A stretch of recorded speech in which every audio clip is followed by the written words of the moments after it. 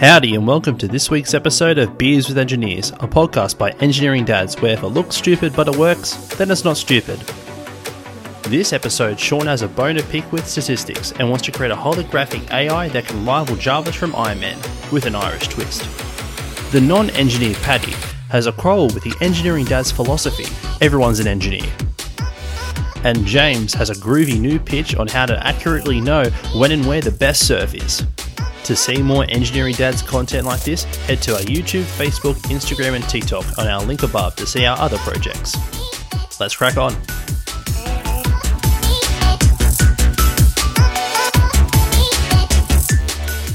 Excellent, and welcome back to another episode of Beers with Engineers. Let's crack them open, fellas. Yes, sir. Well, I almost spilt my Kahlua hot chocolate. Oh, sounds pretty good. Oh, have a listen to this. Sounds like you're peeing. Yeah, it does, doesn't it? You gotta add the I'm not gonna do the drink in the slurp and then at the close to the microphone. I know a microphone. Well, in this situation, the means two things: the satisfaction of a drink and the satisfaction of relieving yourself at the urinal. Yeah, it does sound like if anyone needs to go to the toilet, this is not the right time. We've just started. No, if you're busting to go and you're waiting in like a blood bank right now, do not pee yourself. Perfect time to listen to a podcast in a blood bank. All right, enough of this urinal chat. I feel like we should kick it off. Sean, what do you have for us? Yeah, okay, so this one's a pretty quick piece because I just wanted to bring attention to something that I've been seeing in the news a lot, and it's the idea of statistics and how to use them correctly. And as engineers, we have to have a very good understanding of how numbers work and how to use them properly. And what I'm seeing a lot of in today's society is people using numbers to back up their arguments, but they're using the numbers incorrectly, not getting the right source and the right material. And there's a really good example of this. Hold on, I'm going to share my screen. This is something that we all kind of learned in university, but it is really, really interesting. So there's a picture now that I'm showing to the two other boys here, and it's a picture of a plane. And it looks like a World War II kind of bomber. And that's what realistically it is. It's a prop plane with two engines, a kind of a weird shape of a nose, a gun turret on the back. And across it is like red spots. Now, Paddy, where are the red spots located? On the wings, like on the very far wings in the middle of the cockpit and at the back. Yeah, okay. So what this image is representing is a plane with damage. The red dots is where a bullet hole has gone through the plane. And what the Navy in the World War II suspected was we could probably analyze the data of the planes that come back and figure out exactly how to reinforce those planes so they're even stronger, right? So looking at this map, you would see all these red dots across the wingtips, across the tail of the plane, across like the middle area of the plane, and see this is where a lot of the damage is going. So this is the places to reinforce. And this is a big data set, had several thousand planes going in and out of war zones and fighter pilots and whatnot. And a lot of damage was dealt to these planes. So the Navy started developing and armoring up these specific locations because when the planes came back, they realized there was damage there. It needed more protection. The problem with this is the sample, right? Immediately, some people would have picked it up. This is an image of the planes that returned, not of all the planes. So the planes that got shot in the other areas crashed and burned and died. And so this is just trying to show off an example of how to use data correctly, because immediately looking at the sample, you say, look, there's damage on the wings, there's damage on the tail, and the planes came back. We need to armor up these spots specifically. However, the places that were not armored up and were shot brought the plane down and took out that plane completely. So even though the statistics of this example show that, yeah, we should probably armor up the places they get hit, realistically, logically, you should armor up the places that the bullets holes are not. And so this is just a weird example, but it's something that we learned very, very quickly in the world of stats, that you need to look at the full sample size. And a lot of the things I'm seeing, and this relates back to COVID, I know we don't like talking about it, but a lot of people are using the wrong data sets and then using it to back up their arguments, when realistically, you're looking at the wrong sample set. You need to look at the full picture. But this is just a fun kind of example of how stats have been used incorrectly in the past and have cost people lives. And I'm seeing it now again today, which is a little bit disconcerting, let's say. But Yeah, the point being is make sure you do the full research in terms of stats and really understand why the data is that way before you draw conclusions. Too many times I've seen people who just grab numbers and say, yep, agrees with my argument, run with it. When if you just break it down a little bit further, it is completely opposite. And yeah, it's fucking dangerous. There's too many times I've seen like people who do not understand stats using numbers to back up their arguments when you realistically just need to look a little bit deeper why you got those numbers. But yep. Anyways, so on the topic of war, firstly, we'll leave this link in the description of Sean's plane. That's a good description. Well done. Secondly, on the topic of war again. So this is kind of like saying if you have like an army of 20 and they went to battle and all of them that returned with like bullets in their chest, right? That's like saying everyone who goes to war gets shot in the chest without actually knowing there's people who died, probably had like an explosion that happened to them or they were assassinated in battle or something like that in a nutshell. I mean, that's one example. It's just like, I mean, we can talk about more real life, more modern examples of that. I can't think of any at the top of my head in terms of COVID, but I know there's a lot that I've kind of have to debunk just because the sample set is so wrong. There was a big one about ivermectin. The one, it was a... Oh, yeah. It was a study looking at ivermectin, and it turns out like a British student reviewed the data and went, you've just copy and pasted the data and deleted a whole column. Like, I can see every single data point here was the exact same except for the final result where you've changed. The entire data set's wrong. This report is incorrect and it had to be completely redacted, and there was like a fine handed to the university that published it. It was really, I think it was like in Egypt or something, but it was really dangerous because it got onto Sky News.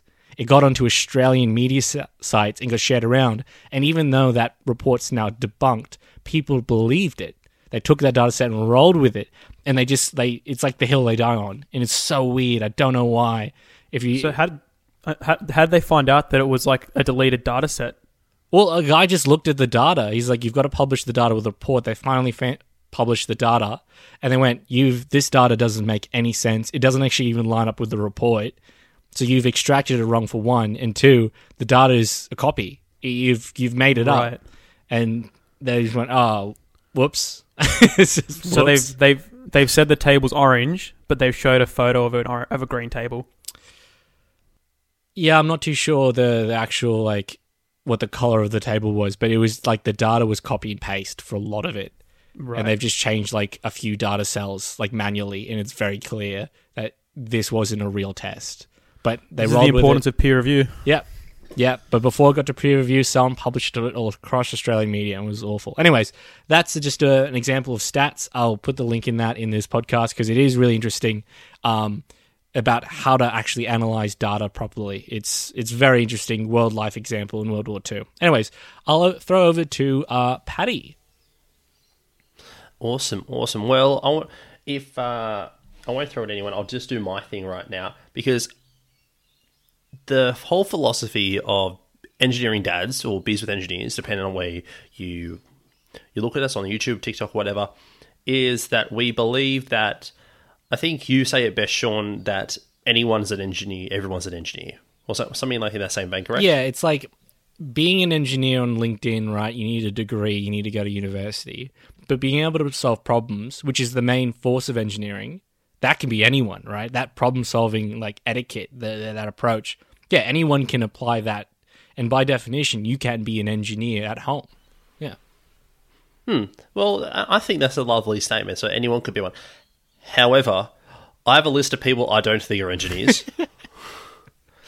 Maybe, actually, no, I'll take that back. I have a list of 6 occupations where it's very iffy if they could be classified in any sort of way if they're an engineer. Okay, I just want to clarify. I want to hear these. All right, sorry. I'll start. Wait. Sean had something to say. I just want to say that like a lot of people can be engineers. A lot of people are not engineers. I just want to make that clear. Not everyone's an engineer straight out of the bat.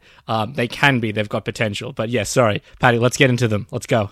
All right. I want to start with a bit of a controversial one. A politician. Oh, big no.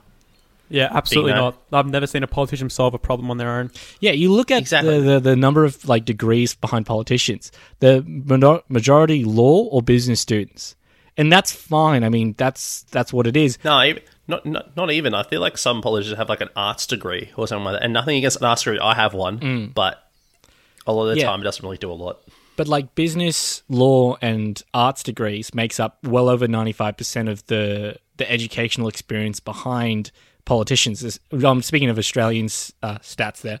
But the fact is, in engineers, if you look at CEOs, 95% of those people who are CEOs of companies are either business, engineering, or business and engineering students. There's a very big disconnect between the jobs that go to CEOs and the jobs that go, like the experience that goes to CEO, and then a job like the experience that goes to a politician. Engineers are problem solvers. They're like, here's A, here's B, let's get there as quick as we can.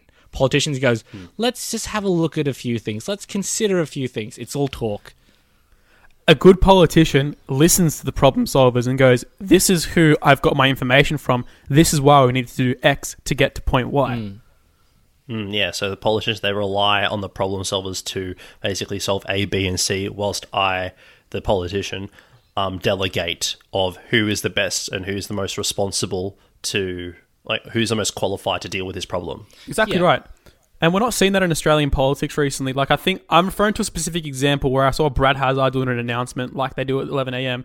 And he goes, oh, guys, I ran a quick calculation last night and I found that we actually need 70% of vaccinations by this date. And I'm like, the health minister, ran a quick calculation. Do you know what that statement implies? You ran just a quick calculation. I got my Excel spreadsheet out. I hit, X plus Y equals that, and I found that B is the way to go. Yeah. Fuck off. I just imagine him getting his year 7 calculator out and just writing boobs a couple of times before doing some math. Yeah, well, that's fine. I've still got my year 7 calculator here. I love it. It's the best calculator in the world. But 100%. Yeah. All right. Next one. Okay, this one I wrote it down and then I immediately regretted it, but I'm still going to go with it. Barista. I disagree. Yeah, that's why I disagree. I disagree as well, because as soon as it's mainly customers, but when you think about a barista, they're operating a machinery. They're operating a machine where they actually need to churn out the goods every single time. You know what I'm saying? Yeah. They have to know specifically how much grind goes into the bucket, exactly how long the water needs to run for, how it's pressed through and filtered through, what degrees the milk's going to be heated up to. Coffee is an art. It is. It is very problem solving. Good coffee is an art. Bad coffee is standard. Yep. Not so much in Australia anymore. Mostly in America. No offense to the American listeners, but the coffee's different. Speaking of coffee, if you ever if you are a barista out there and you know that you make good coffee, here's an easy way to make money. Literally, buy a plane ticket, go to any country in Europe, start a coffee shop, and there'll be a line at your door because Europeans do not know Australian coffee. What? No, absolutely not. Absolutely disagree. Bro, no, European coffee's good. Where do you think Australian coffee came from? The Italians in Italy, in Melbourne. If you go to Melbourne. If you go to England, there's no good coffee there. So, okay, again, England's not part of Europe anymore, though. Okay. Got him. There's an argument to back this up. There's something. So remember the podcast we had with the beer? We're talking about the water quality. There's specific water quality for coffee as well, and there's I know some places in UK use recycled water. So there could be something said about the water quality, which also has a very big impact on coffee. Yeah, I mean, the cappuccino and lattes. That's Italian. We took the Italians' recipe. I mean, we've done it pretty good. Don't know if it's better, but our heritage is definitely to the European coffee. And I'm thinking about mainland Europe, not England. Okay, fair enough. Touche. The Irish make a good coffee, though.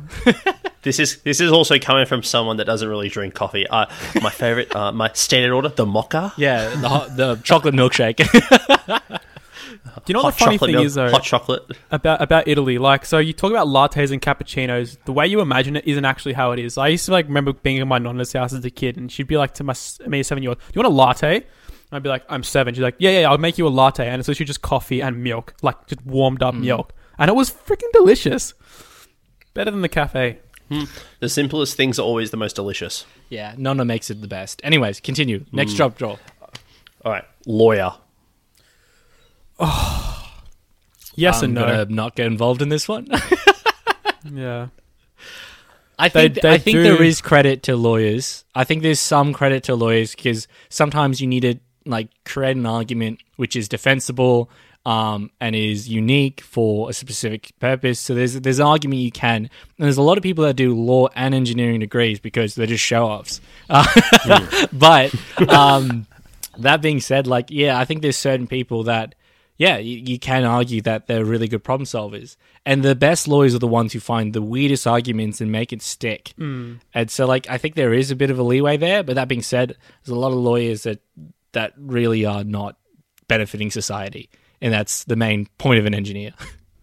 Overall, I want to disagree because I feel like engineers, their solution's always fixed and always static, using numbers to back it up. It is this final solution, and there's a fixed reason why. In law, they're very manipulative. They never sell themselves as wrong.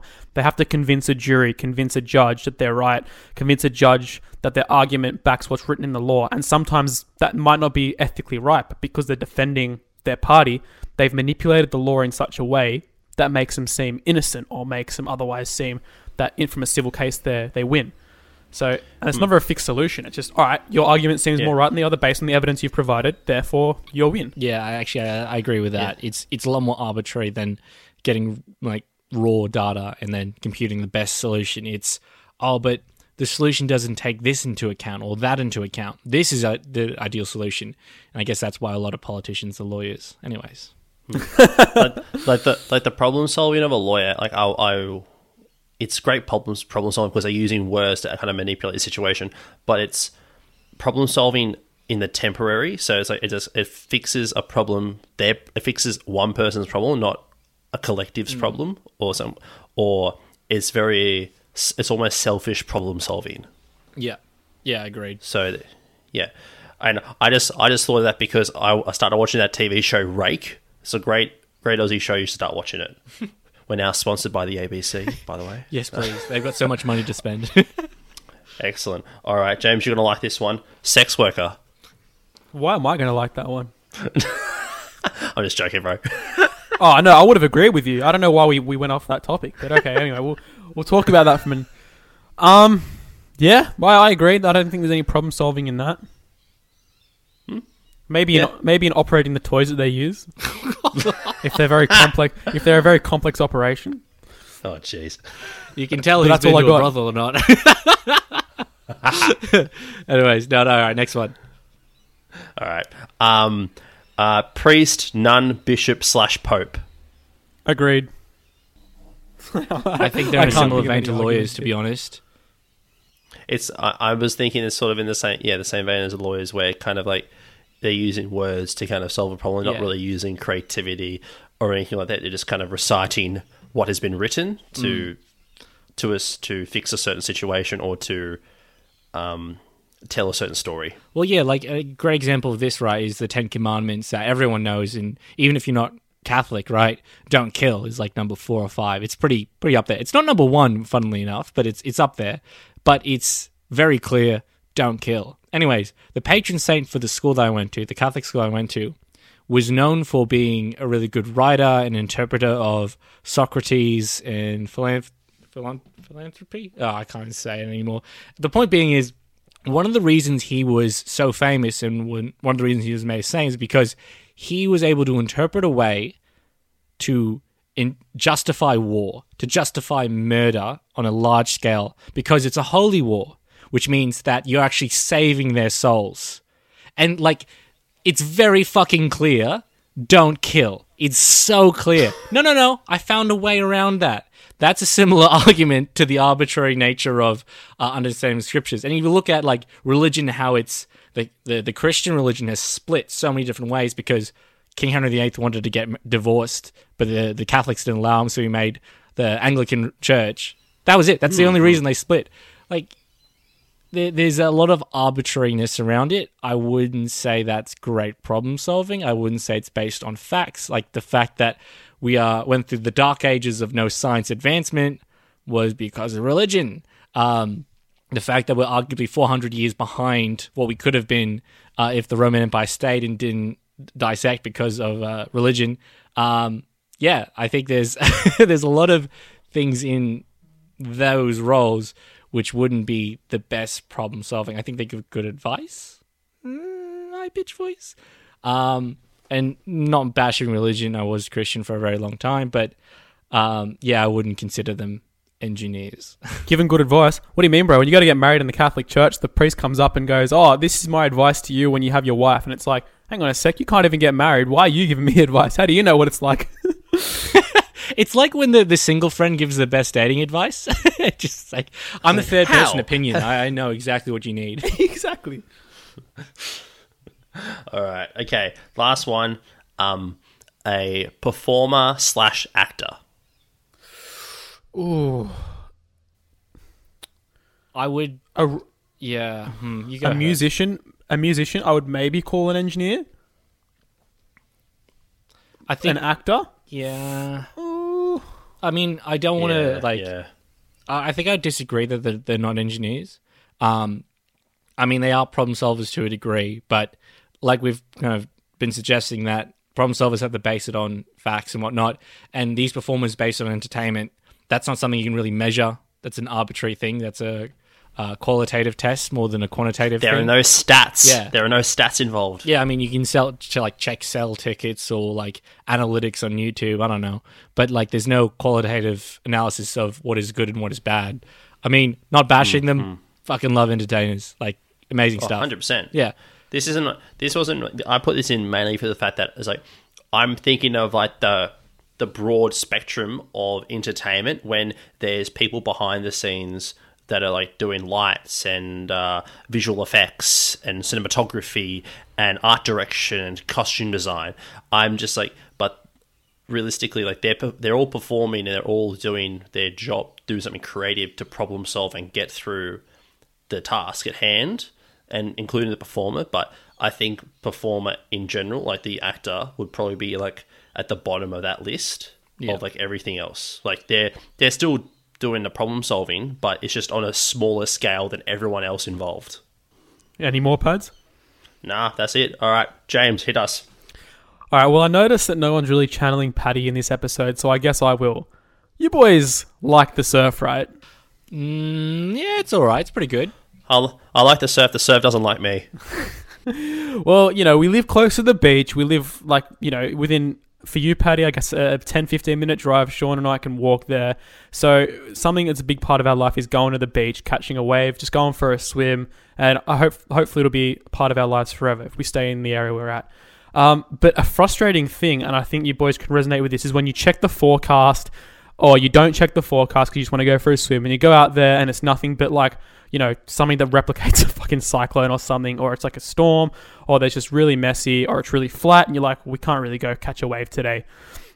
And it's just frustrating because you're checking all these different forecasts, and that can be the other problem is you're just doing all this research on it and it's never exactly what you think, right? It's annoying, especially when you've been waiting all week. So what I want to create is a frame. And this frame is a surfboard that's either 3D printed or molded or something. And it has a screen in it that's connected to all these different surf and weather databases. And it's collecting data from all 4 or 5 of them and averaging out the tide, the wind, the surf height, the swell, the wind direction as well, and giving me an answer based on location. So it's always tracking it, and I have the ability to change it between the different beaches that there are. So I don't have to do research on 5 or 6 different sites. It's always giving me an average. Yeah. Or the most statistically correct one, if we want to go back to stats. Yeah, that definitely sounds quite useful because there's so many times where you surf report looks fantastic. Get out there, and again, it's crap. And the other two of them don't go out. And then you check again, and each of the reports ran change in accuracy. And this begs the question of, where is their data source? What are they getting it from, and how are they calculating it? And you're right that if you have 4 different advisors on what is the best surf conditions, and you can average it out, you're probably going to get a much closer result using 4 different analytic programs than just the one. So this is a good way to kind of filter out the bad noise and just try and get the best, most accurate surf prediction, which is something we check every time we go out in the water. Yeah. Definitely raises a good point. I think most surf reports now are based on the Bureau of Meteorology and meteorologists will be able to calculate the swell from that. There's specific like empirical formulas and stats that go into it, but each database has a different way of doing it because again, it's empirical. It's not a fixed way of doing it. Yeah. This way of predicting it is one way, and so I might have another way of doing it, and that's why sometimes there are different forecasts. You're like, oh, it's 2 foot down at this beach, but then it's 9 foot over here, and you're thinking, what the fuck? It's a massive difference. Is it 2 foot or is it 9 foot? So effectively what I want to create is something that kind of filters out the outliers and gets an average of like the statistical mean. Something else I'd like to do as well, if I could advance on the app, and I think I can, is it tracks the cameras as well, and it's got a saved photo of when it's messy, when it's big, when it's small, when it's clean, you name it. And then it also gives me what it looks like as well. And I know this can be done because what I've been working with is something called an RP2040, which communicates with the coding software Python, which you can store photos in. And you can actually get Python to compare how close this photo is to something else. And now, if it's 60% similar, then you can go and call it, well, it's most likely messy or whatever you've coded it to be. It's good because these sort of things you can kind of expand on when it comes to weather apps and whatnot. And I've seen it done for train times as well, using this particular chip. And so, like, there's 2 approaches you can take where you look at the 4 different empirical calculations by each of the surf APIs and whatnot, and then average it out, which would give you a fairly easy approach to it. The other one you could do is develop your own empirical formula, right? Use the same data sets that they're doing and figure out exactly why it's gone wrong. I have a feeling a reason why some of the surf data that we get is so incorrect is because they don't look at our beach. You think about it, there's only like 50, 60 surfers at a time at Cronulla, wherever we are. And that's not that much. There's not a lot of, like, it's quite a bit of effort to design the data to pull out just that one specific location. Yeah. And realistically, you look at the BOM data sets, there's like Sydney Airport, there's the observation hill in Sydney. But that wind report and whatnot could be very different from what it is down at Wollongong or in any beach between Sydney and there. And so I wonder if there's a way that we could develop one specifically for the zones that we surf in. That way it is just like perfectly tailored and it's not just an average out over the Sydney area, which a lot of the time it is. We're just getting the same report that Bondi gets because that's as far as, or that's all they want to do. And like that changes very dramatically from each beach to beach. They just couldn't be bothered because there's 1,000, millions of beaches between here, around Australia, around the world, which these sites operate on. But yeah, having a specifically tailored one for us, I don't know how much work that would be, but that could be another path if we thought this is valuable. This is something that could be really, really good. I think you're onto something. Hey, so are you basically saying that because one empirical formula works somewhere, it shouldn't work somewhere else because that beach has a different behavior by rights?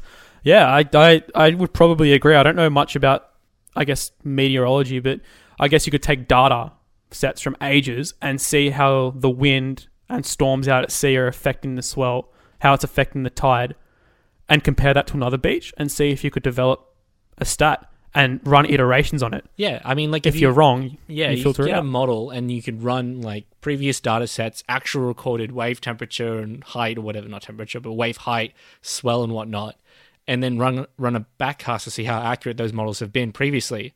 And we could probably tailor one where the backcast becomes quite accurate and then make it into a forecast, which is the way of what I do with my work in terms of modeling and how accurate our stuff would be.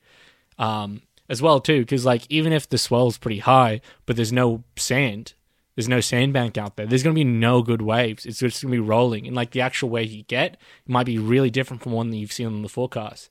So it's so location dependent. It's an excellent idea, actually, being able to, because you can do that as well. You can definitely collect data in a cloud and then over time just analyze it yourself and create these mad graphs and linearize them to create nice formulas. Yeah. Well done. I'm gonna take that on board. Yeah, because you could probably be like, look, ideally, like if this beach is always 2 feet under what they've actually declared it was been, we can run with that algorithm. We might be off 1 to 2 days, but if it means that we're closer to the real result, that's something we should hold on to. And I don't think a lot of people do that kind of optimization for such a small scale thing, but I definitely see value in it. I don't know about you, but I want that. I agree, because like I've so many times where we've checked it and we're like, sweet, all 4 or 5 websites say it's good, and you go out there and it's just not, and you're like, what the hell? And you wonder why that is, and it's because the forecast hasn't been calculated specifically for where we live. Yeah, exactly.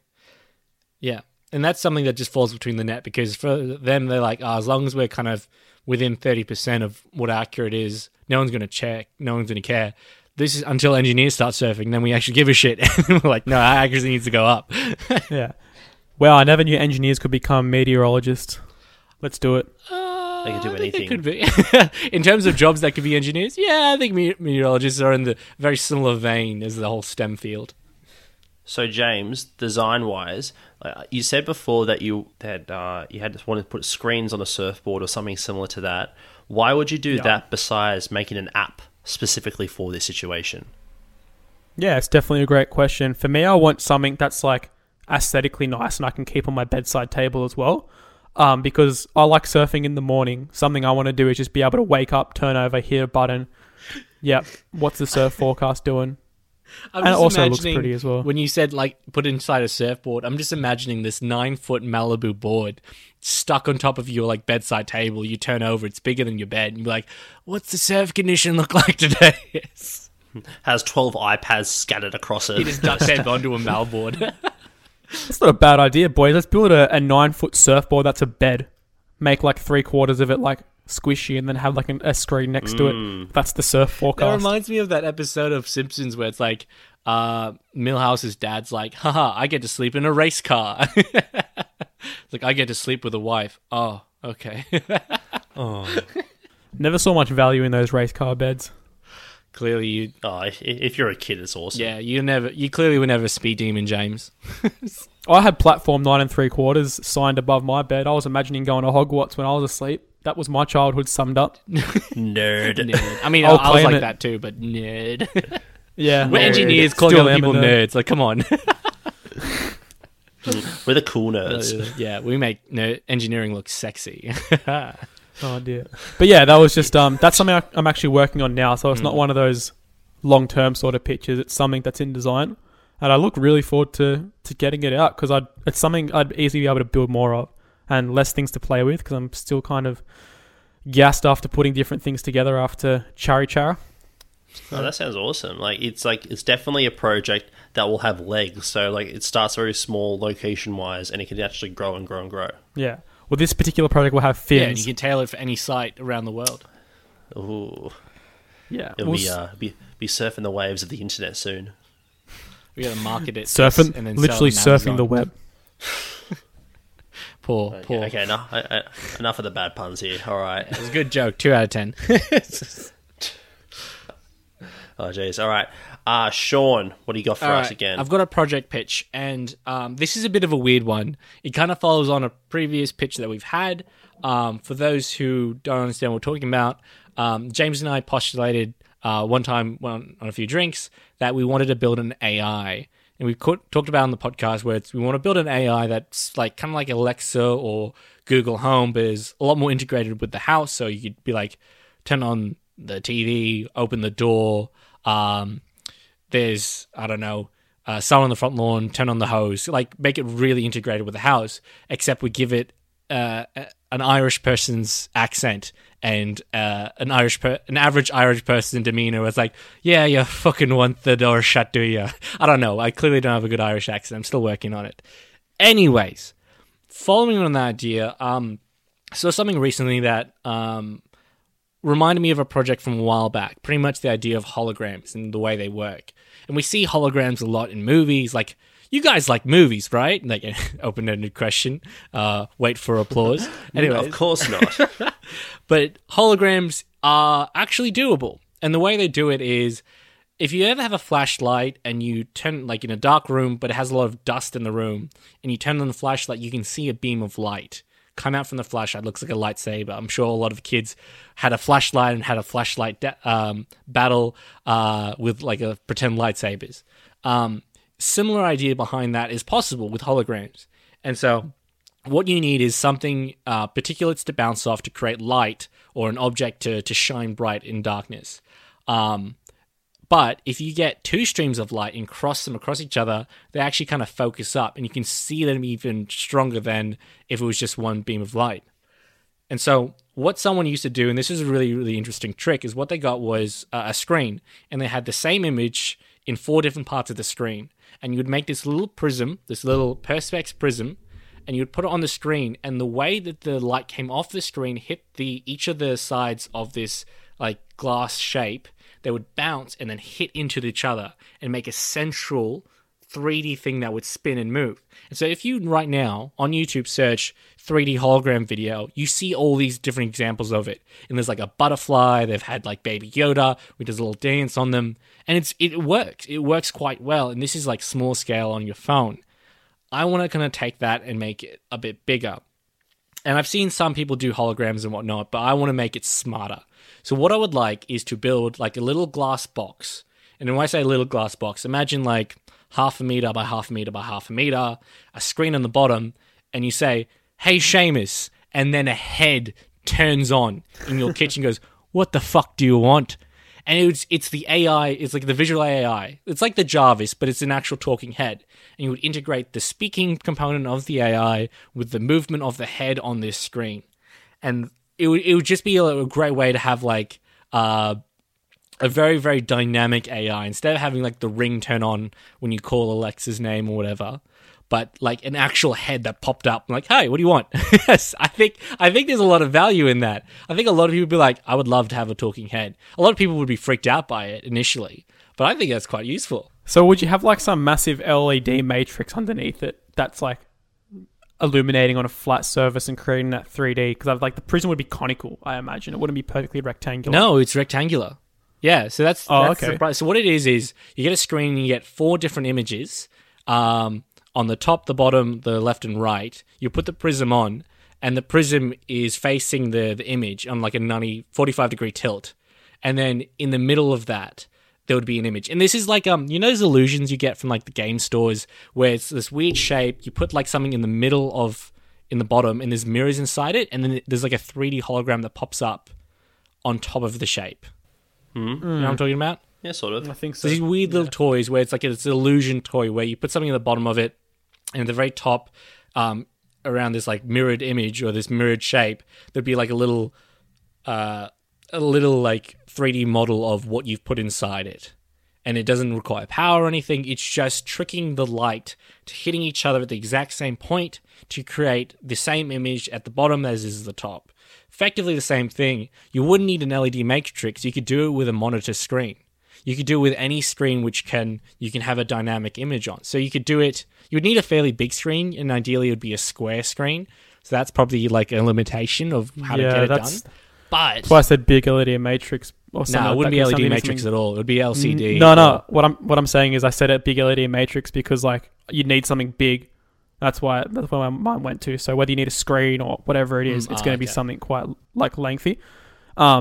But yeah, basically you have like 4 images and you just flash light through them and it creates like that. Yeah. Nice, like that's pretty cool. Another thing I've seen though with the holograms is the way they make big ones, because you want to scale it up, is instead of using something like that, which sounds quite hard to do on a bigger scale, they use fans and they put like LED lights on those fans. So like, yeah, when we do a quick YouTube on how like 3D holograms fans, and they have like different lights, and those fans like link up with each other, and it looks like literally a 3D hologram at the same time. Oh, I know what you're talking about. Where it has an image on that. I mean, that's a 2D plane showing a 3D image. This would be a full 3D image in air. So no matter where you turned around on this thing, no matter where you stood in the room, it looks 3D. So like with that fan, if you just turned it around, it wouldn't be there. With this, if you turn around, you see the back of his head instead of the front of its face. Like it would still be a 3D thing. Right, so you don't have the same image on all 4 planes. You have it at different angles. Slightly different angles, Right, and that's what's creating the actual hologram itself. That's pretty cool. And so I'm trying to think about it right, because doing an actual human head would be difficult, because to try and like get every single muscle and emotion and trying to get the smile would be quite hard. I might just do a skull with a moving jaw, just like flopping open. Hi there, how can I help you? Like that kind of stuff. That seems a bit too death punk metal for me yet, but in terms of like in terms of actual engineering, that would probably be the easiest. Why don't you do that character of Crash Bandicoot? What's his name? The guy who makes you the mask. invincible. The mask, Yeah, something similar to that. There's a few we could do. I thought he was more like a Tiki Man. Yeah. Or just make it the engineering dad's gear with a mouth. Oh, that's terrifying. It'd be like the literal robots. Well, you couldn't... If it was any type of real person, there'll be a copyright... Like, there'll be some type of copyright involved, or even like a model. You might be able to get away with, using the face for a little bit until it gets too big. You might just need to do an original computer-generated face. Yeah. Or just like something that you have to create on 3D Paint or something like that, or like obviously a more visual effect. I wonder if we can just get like software. a famous person to approve it. There was an image of like Terry Crews. He approved someone who got his face and put it on her credit card. It's like, yeah, it's fine. Don't worry about it. I'm happy with you, because it's him like staring at it. It's like, don't spend money. I wonder if we could get like William Dafoe or something like that. Christopher Walken. It's like, the Green Goblin. you want a cocktail? Oh, big fan. You will be walking home. You know what this needs is more cowbell. This needs more cowbell. This house, oh man. I'm sure if this is big enough and we had a big enough supporter base and we got like a celebrity like, look, can we just scan your head, turn it into our AI? Like get Conor McGregor's head and then an actual Irishman AI would work. Look, nothing sus, but I want to scan your head. Yeah, it's like, can I scan your head for my home AI? And they'll be like, okay. I'm imagining the footy games at the end of the game. You see like Valentine Holmes walking past on the side, like Valentine. Instead of having a handshake or a signature, can I scan your head? You got the massive like flashlight, and he's just like, yeah, okay, dude, whatever. Yeah, it's like a 4-hour wait. He's like, I just need you to stand here. Don't get changed. Just scan your head. It'll be like a 19th century photo. Flash. All right, now stand still for 30 minutes. Yeah, don't move. Don't. It's like, I need to pee. Too bad.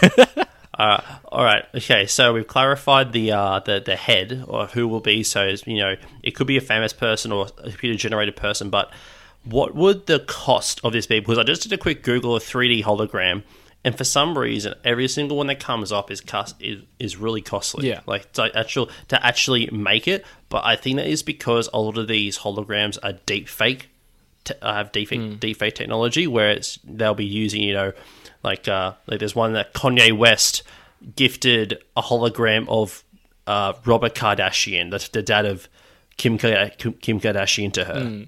Yeah, which is a bit creepy. Well, this is very bespoke kind of design in engineering. It's to try and get it that well, and then having to service maintenance because it's not a common thing, right? Not every single person has a hologram, but if we could develop something like this for less than $1,000, and I think like a lot of that, the cost would go into the actual like, here's a hologram, break it down so that all the 4 cameras or all the 4 lights display the perfect kind of like face, image, or figure, or whatever.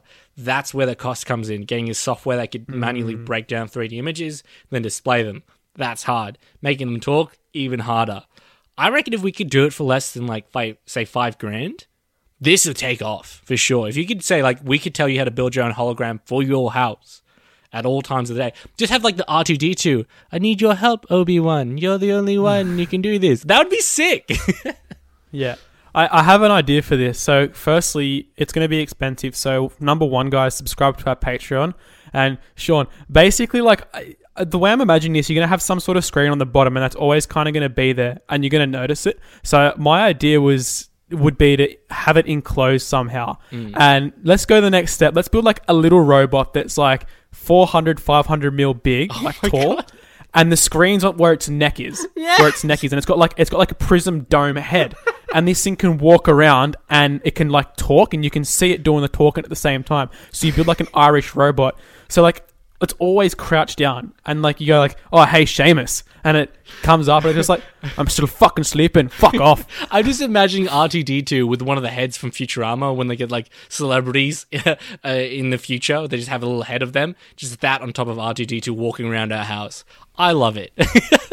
Yeah, it could be like a package deal. So get our hologram projector, but also for an additional price, you can get the Leprechaun, our AI software. Oh my god, this would be so fun. I'm writing an email to Elon Musk right now to say, forget your idea, we're doing this, and he can put the 3D heads in his bots that he's making. Elon, put down your spreadsheets. You need to hear this. We're about to be bought out by Tesla. Oh, God, I wish. Pay me in Model 3s, I tell you what. They dropped in price, too, so we can all afford one now. Oh, again with the Tesla with this one. Oh, man, it's so fucking good. Oh, my God. But, yeah, no, the hologram idea, I think it's got legs. I mean, this is not something that I can do in a weekend, obviously. And this is why all over the... It could have legs if it turned into a robot. Oh, that would be terrifying. Oh, God. No, thank you. Come on, Sean. You think everything could be done in a weekend? Like, I reckon you should do your normal approach of, I reckon this won't be so hard. I reckon I could punch a gate in a weekend. And then however long it takes. Historically, that's proven to be wrong. And I'm now, like, backtracking of, like, I can do this in a week, too. Yeah, I'll get it done in 2 months' time. Like, just because I know it's not going to be done in a week. I mean, but that being said, if I did, like, a test case with a home monitor, build my own Perspex, like, frame, and then it worked based off, like, previous videos and whatnot, and then all I need to do is then design it to be a human face. That's...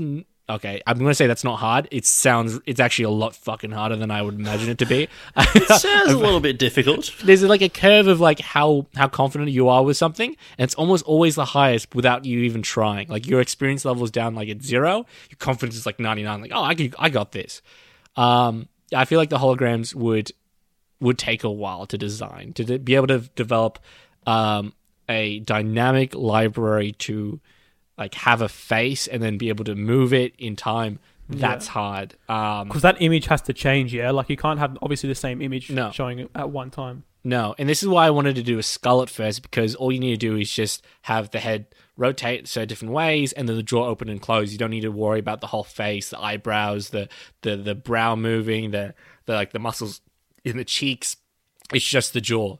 And so like make it as simple as possible for me. Even that will take like potentially months. But I wonder if we can get like an expert involved and be like, look, this is what we want to do. We're just doing it for free kind of thing at the moment. What do you reckon? They'll be like, oh, no, don't do that. Don't do it. It's got no legs. Or they could just be like, yeah, you know what? Actually, here's a path you should go down. Here's something you should look at. Try doing it this way, that way. I think there's possibility. So do you have separate lights, or is it all programmed by the same light? Would it be coloured? It wouldn't be light. It would be a one monitor controlling it, one visual output that's going out, and it could be any color you'd want it to be because it's just a monitor or a screen. So to clarify my question, you don't need a separate light coming into the prism. It's just the light from the monitor that's you're relying on. Yeah. Okay, cool. If it's high enough intensity, it should be fine. If not, we can make it so it's like. We can boost up that light output a few different ways. If not, we might have to build our own monitor, which would be kind of difficult. But I mean, small steps, baby steps here. Nice. Anything else to talk about, boys? I think that's all the things from my end. James, you got anything? Look, I got a project pitch, but we can leave it to the next one, or I can talk about it now. It's kind of up to you. It's not a project I'm working on. It's something I want to do in the future that I think you guys would love. I think let's leave them on the edge of their seats. Yeah, so to be continued. Exactly.